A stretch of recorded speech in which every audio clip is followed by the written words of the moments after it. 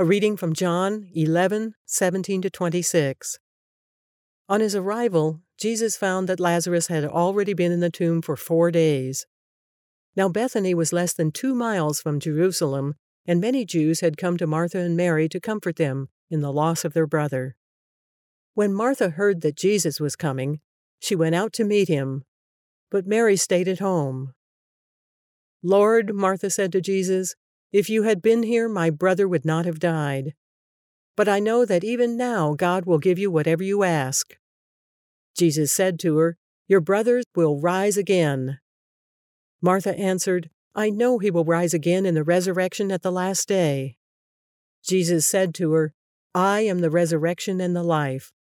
The one who believes in me will live, even though they die, and whoever lives by believing in me will never die." Do you believe this? It's hard to overstate how integral the book of Daniel is in first century Judaism and in Christianity. In Daniel chapter 12, it's really the first time in the Bible that we learn about the bodily resurrection. And it's clear that Martha, she believed in this bodily resurrection.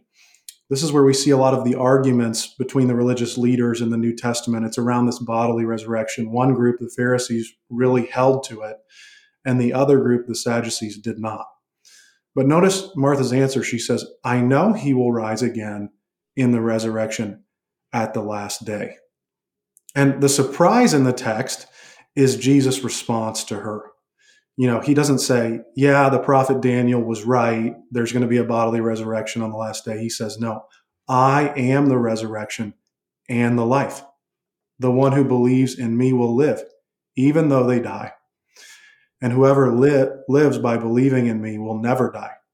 Do you believe this? You see, Jesus, he's presenting himself as the culmination, as the answer to really what Daniel puts forward in Daniel chapter 12.